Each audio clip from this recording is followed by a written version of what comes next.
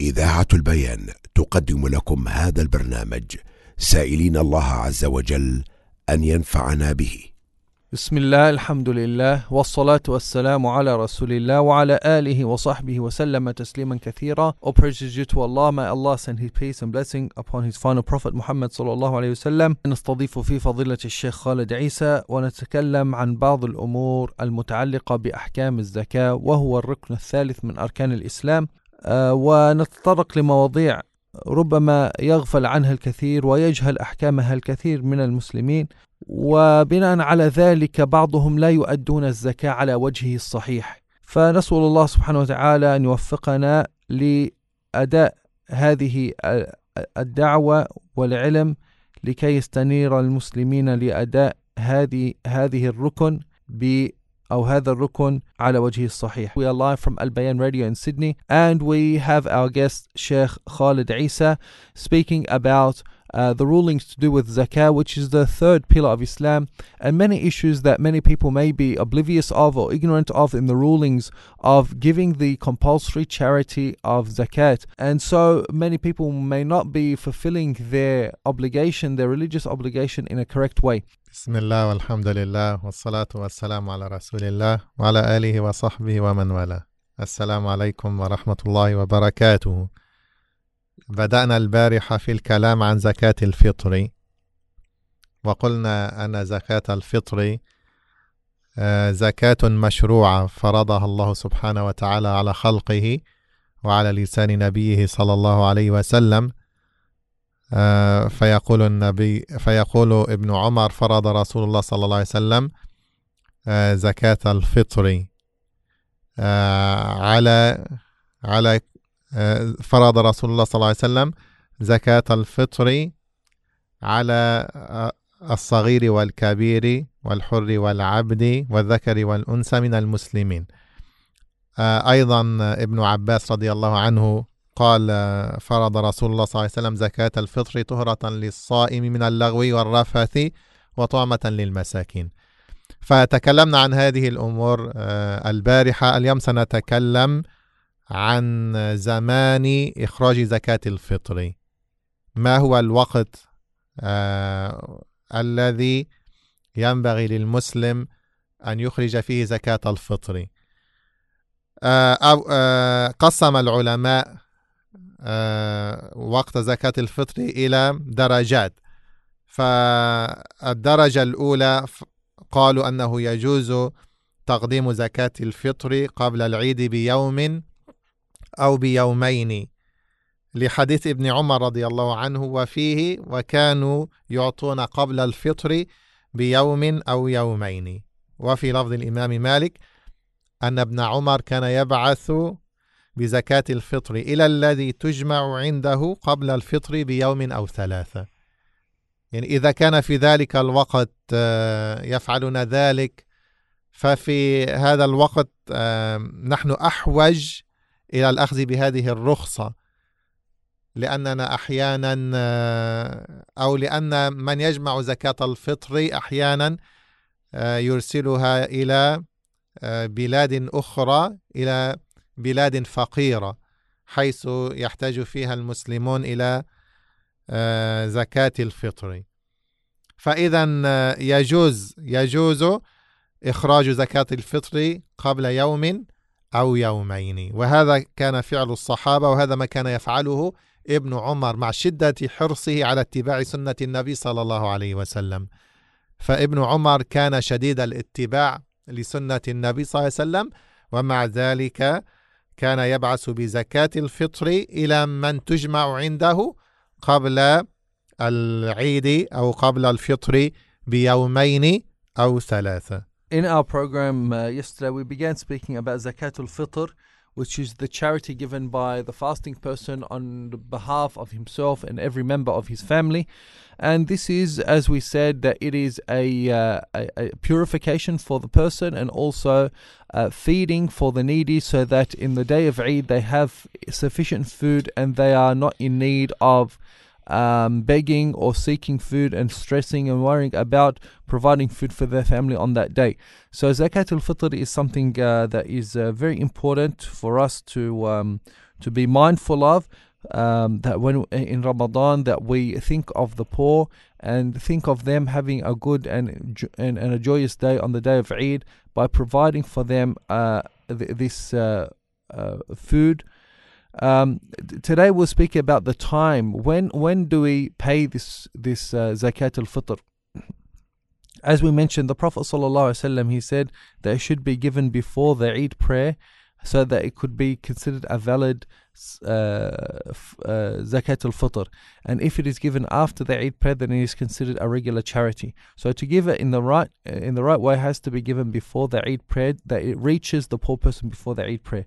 Now, many of the scholars, they said that it's allowed to be given a day or 2 days, or as is narrated from Abdullah bin Umar, to be given even 3 days before the day of Eid, so that it is has time to reach the poor person, and as well the poor person has enough time to organize his things and to maybe prepare the food and things like that it regularly takes.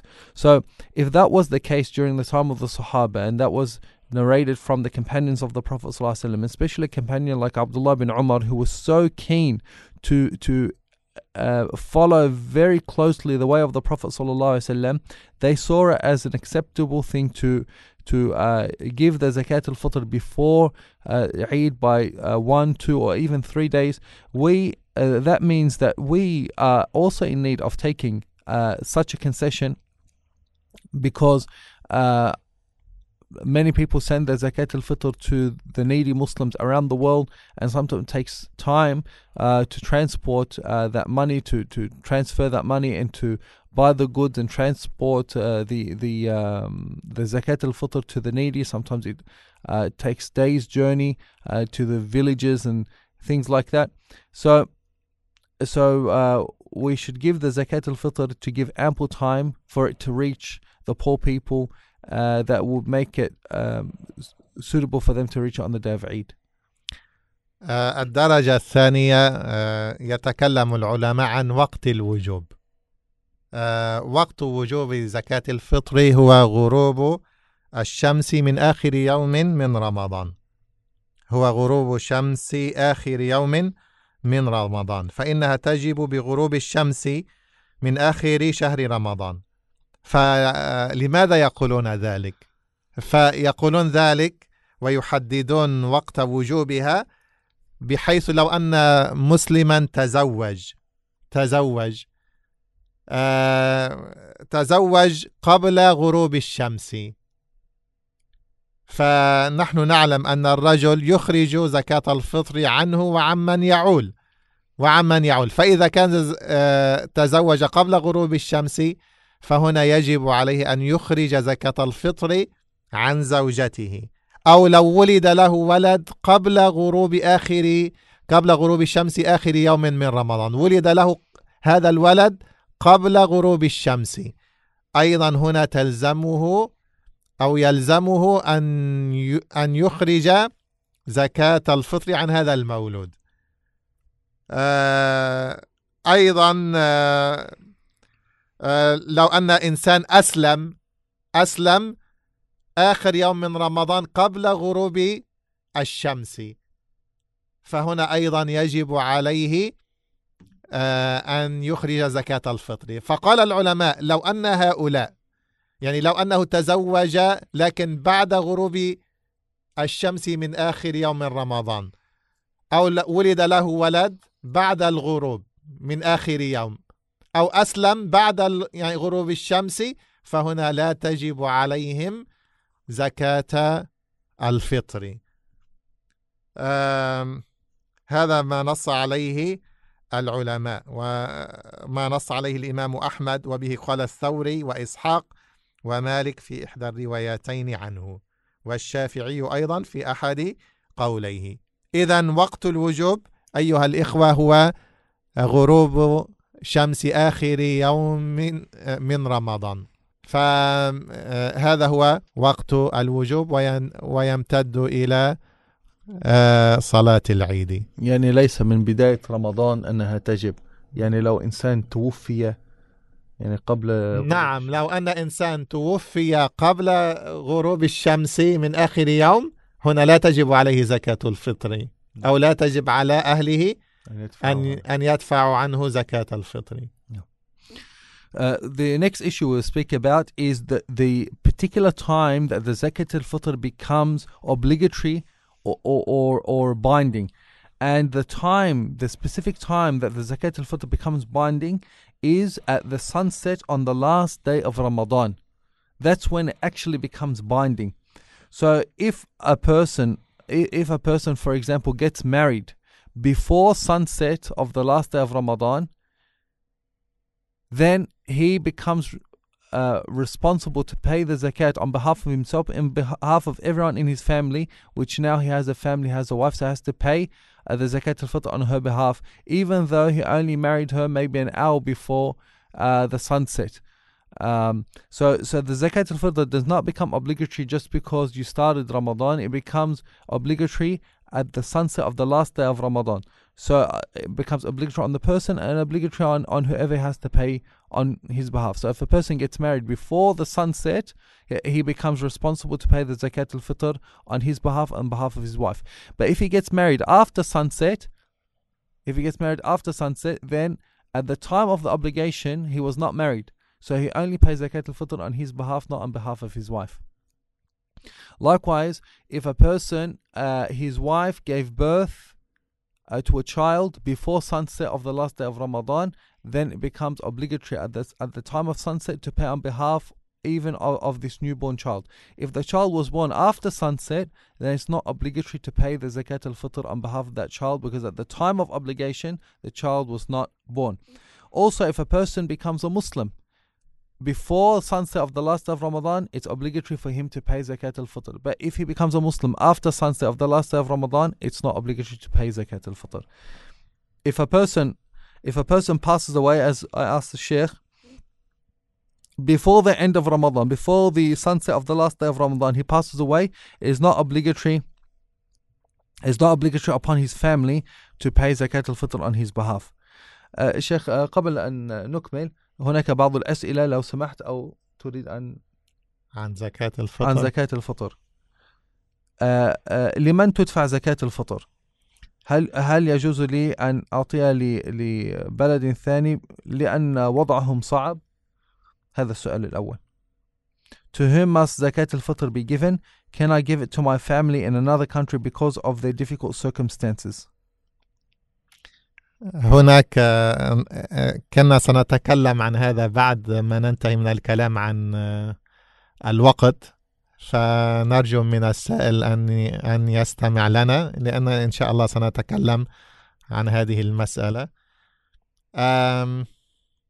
لكن باختصار قال العلماء لهما قولان. قالوا أن زكاة الفطر تدفع إلى من تدفع له زكاة المال، يعني الأصناف الثمانية الذين ذكرهم الله سبحانه وتعالى في آية الصدقات، إنما الصدقات للفقراء والمساكين والعاملين عليها والمؤلفة قلوبهم إلى آخر الآية. وبعض العلماء قال لا، إنما يعني ورجحه كثير من العلماء المعاصرين أن الزكاة فقط تدفع إلى الفقراء والمساكين، ليس إلى بقية الأصناف الثمانية. لأنه جاء في الحديث الذي ذكرناه عن ابن عباس: فرض رسول الله صلى الله عليه وسلم زكاة الفطر طهرة للصائم من اللغو والرفث وطعمة للمساكين. ونحن قلنا أن من الحكم هي إغناء الفقراء في هذا اليوم عن السؤال. فلو أن جعلناها يعني في بقية الأصناف، يعني من الذي عليه دين أو يعني في بقية الأصناف في الرقاب، ربما لم نقم بتحقيق هذا الهدف، وهو إغناء الفقراء، يعني أغنوهم عن السؤال في هذا اليوم. As for those who are eligible recipients of Zakat al-Fitr, this is the next point that we were about to speak about, but in summary we'll answer it quickly, that some scholars, they said that Zakat al-Fitr is eligible to those who Zakat al-Mal is eligible to the 8 categories that Allah subhanahu wa ta'ala mentions in Surah At-Tawbah, إنما الصدقات للفقراء والمساكين والعاملين عليها والمؤلفة قلوبهم, until the end that we have discussed previously. Some scholars, they said that it is only for the needy. It is only to be given for the needy, those that do not have sufficient food for the day of Eid. And this is derived from the hadith of Ibn Abbas, where he mentioned that it is given to the masakeen, to the needy. And also, if we look at the wisdoms behind Zakat al-Fitr, we find that Zakat al-Fitr is meant to suffice the needy so that they are not in need to beg and seek food on the day of Eid, that they can feel relaxed and enjoy Eid without worrying about the food, because their food has already been provided for. So in looking at this, then we can see that Zakat al-Fitr should be paid to these type of people, because if we take the first opinion that says it's eligible to the 8 eligible categories, the other categories, the first 2 categories are faqir and miskin, that the poor and the needy. But the other categories, they may not be in need of food. They may have sufficient food for the day of Eid, but they're still eligible categories, like those who are in debt and so on and so on. والسائل سأل يعني هل يجوز أن يعطيها وأن يدفعها إلى أقاربه في بلد آخر؟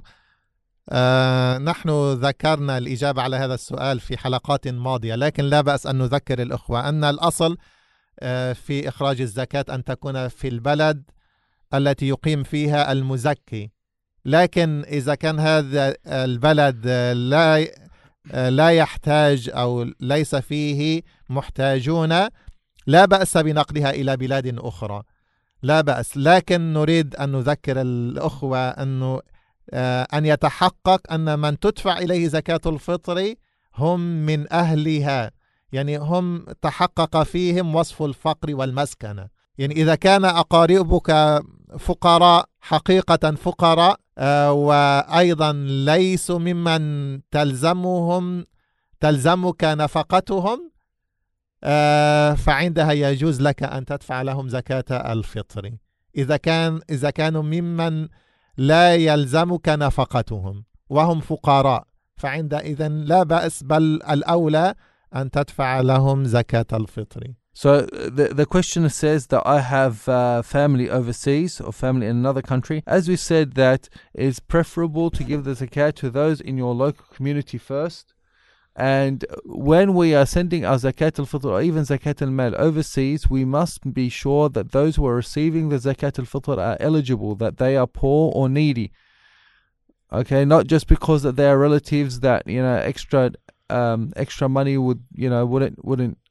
wouldn't be rejected. They have to fulfill the category of being poor or needy. هناك بعض الأسئلة عن زكاة الفطر. يقول أن علي دين كبير، هل يلزمني أن أدفع زكاة الفطر؟ نحن أيضا ذكرنا هذا الأمر البارحة. قلنا أنه زكاة الفطر تجب على من عنده قوته وقوت عياله، ما كان عنده الفائض عن قوته وقوت عياله وحوائجه الأصلية. إذا كان عندك قدرة، عندك طعام فاضل عن قوتك وقوت أهلك، وعندك مال فائض عن حوائجك الأصلية، نعم يجب عليك أن تخرج زكاة الفطر. Yeah. So as we said before, that zakat al-fitr is obligated upon those who have sufficient food for himself and for his family on the day of Eid. So if you have a measure of grain that is beyond your need for you and your family, then zakat al-fitr becomes obligatory upon you. So if you have a debt and you have the extra, then you use that extra to pay off your debt. But if you don't, so if your debt is sort of under control and you have the extra to pay, then you must pay.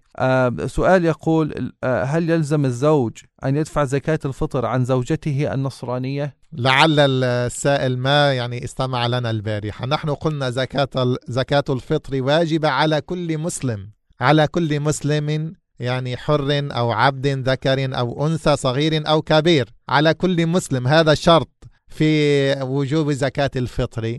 إذا كان الشخص ليس مسلما، إذا كانت الزوجة ليست مسلمة، فلا يجب على الزوج أن يخرج عنها زكاة الفطر لأنها لا تجب عليها. No. As we mentioned in yesterday's program, that is obligated upon the Muslim. So if his wife is not a Muslim, then it's not obligated for him to pay zakat al-fitr on her behalf. عندنا سؤال أخير وصلنا على الSMS. يقول السلام عليكم. Is it preferred that zakat al-fitr to be paid with money earned through physical labor as opposed to money given by Centrelink, which one is also entitled to? يعني هل يفضل أن يدفع زكاة الفطر من مال قد اكتسبه من تعبه أو يجوز أن يدفع من مال الذي يأتيه من Centrelink من الضمان الاجتماعي وهو مستحق لذلك؟ لا بأس بذلك. يعني حتى لو أن الإنسان لو عدنا إلى كلامنا أنه ما فضل عن حاجتك عن قوتك في يعني يوم العيد وقوت عيالك، يعني عندها يجب عليك أن تدفع زكاة الفطر.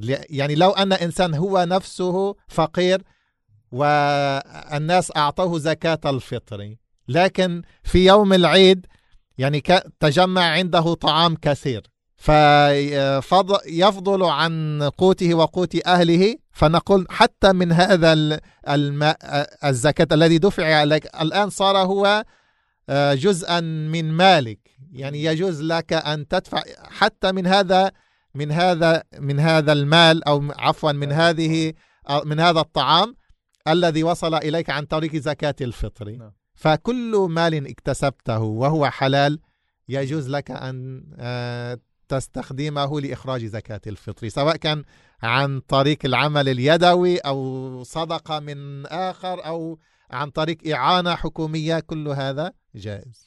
As the Sheikh said before, that, and we remind that the obligation is upon anyone who has what is surplus to the need of him and his family on the day of Eid. Yani this includes even if he is poor himself, even if he receives charity and food from charity, even if he receives zakat al-fitr, but the amount of zakat al-fitr that arrived to him is surplus to the need of him and his family on the day of Eid itself, then he should pay zakat al-fitr to those who are in need.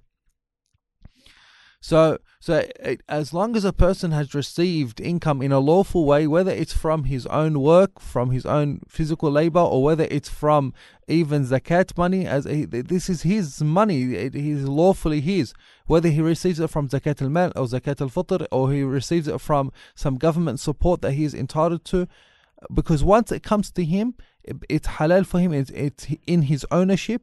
And anything that is surplus to his need on the day of Eid, then he shares it with those who are in need. الدرجة الثالثة المستحب إخراج زكاة الفطر يوم الفطر قبل صلاة العيد، لأن هذا ما أمر به النبي صلى الله عليه وسلم، يعني كما قال ابن عمر وأمر بها أن تخرج قبل صلاة العيد. من أداها قبل الصلاة فهي زكاة مقبولة، فهي صدقة مقبولة، ومن أداها بعد الصلاة فهي صدقة من الصدقات. يعني إذا كان يستطيع الإنسان وليس عليه مشقة في ذلك أن يخرجها في يوم عيد الفطر قبل الصلاة، فهذا مستحب في حقه. الأمر الأول قلنا قبل يومين أو ثلاثة هو من باب الجواز، إنه يجوز ذلك تسهيلا يعني في إخراج زكاة الفطر. أما إذا كان الإنسان يستطيع أن يتولى ذلك بنفسه وأن يخرجها في يوم العيد، فلا شك أن هذا أمر مستحب وأفضل إذا كان يستطيع ذلك. The third point is that zakat al-fitr should be paid before the Eid prayer itself, as is narrated from the Prophet ﷺ, that if it is paid before the Eid prayer, then it is an accepted charity, and if it is paid after the Salat al-Eid, then it is a general charity from among the general charities. But as we have mentioned of the narrations of the companions, that it is allowed to pay it 1 or 2 or 3 days before before Eid, to make it easy for a person to send the money and for it to reach the poor person within suitable amount of time. But But if a person is able to take care of that himself and send it to a poor person himself on the day of Eid before Salah, then that would be better and preferred. المسألة الأخيرة أنه من أخرها إلى ما بعد صلاة العيد ما حكمه؟ وهل ينبغي أيضا أن يخرجها ولو كانت غير مقبولة كزكاة الفطر؟ فاعلموا أيها الإخوة أنه لا يجوز تأخيرها بعد صلاة العيد، لأن في تأخيرها مخالفة لأمر النبي صلى الله عليه وسلم، لأن النبي صلى الله عليه وسلم أمر أن تخرج قبل صلاة العيد. لكن ما حكم الإنسان الذي يؤخرها الذي يؤخرها ولا يدفعها قبل صلاة العيد؟ فقال العلماء أنه يأثم بذلك وعليه أن يتوب، وبعضهم قال لكن ينبغي عليه أن يخرج هذا القدر وأن يعطيه للفقراء. قال العلامة ابن مفلح رحمه الله: وفي الكراهة بعدها وجهان، أنه هل يكره أو لا يكره؟ في الكراهة بعدها وجهان، والقول بها أظهر لمخالفة الأمر، أنه يكره إخراجها بعد صلاة العيد، وقيل تحرم بعد الصلاة. قال الإمام عبد العزيز بن باز رحمه الله: الواجب إخراجها قبل صلاة العيد، ولا يجوز تأخيرها إلى ما بعد صلاة العيد. أيضا قال العلامة ابن عثيمين: في من تعمد إخراجها بعد صلاة العيد، والصحيح أن إخراجها في هذا الوقت محرم، وأنها لا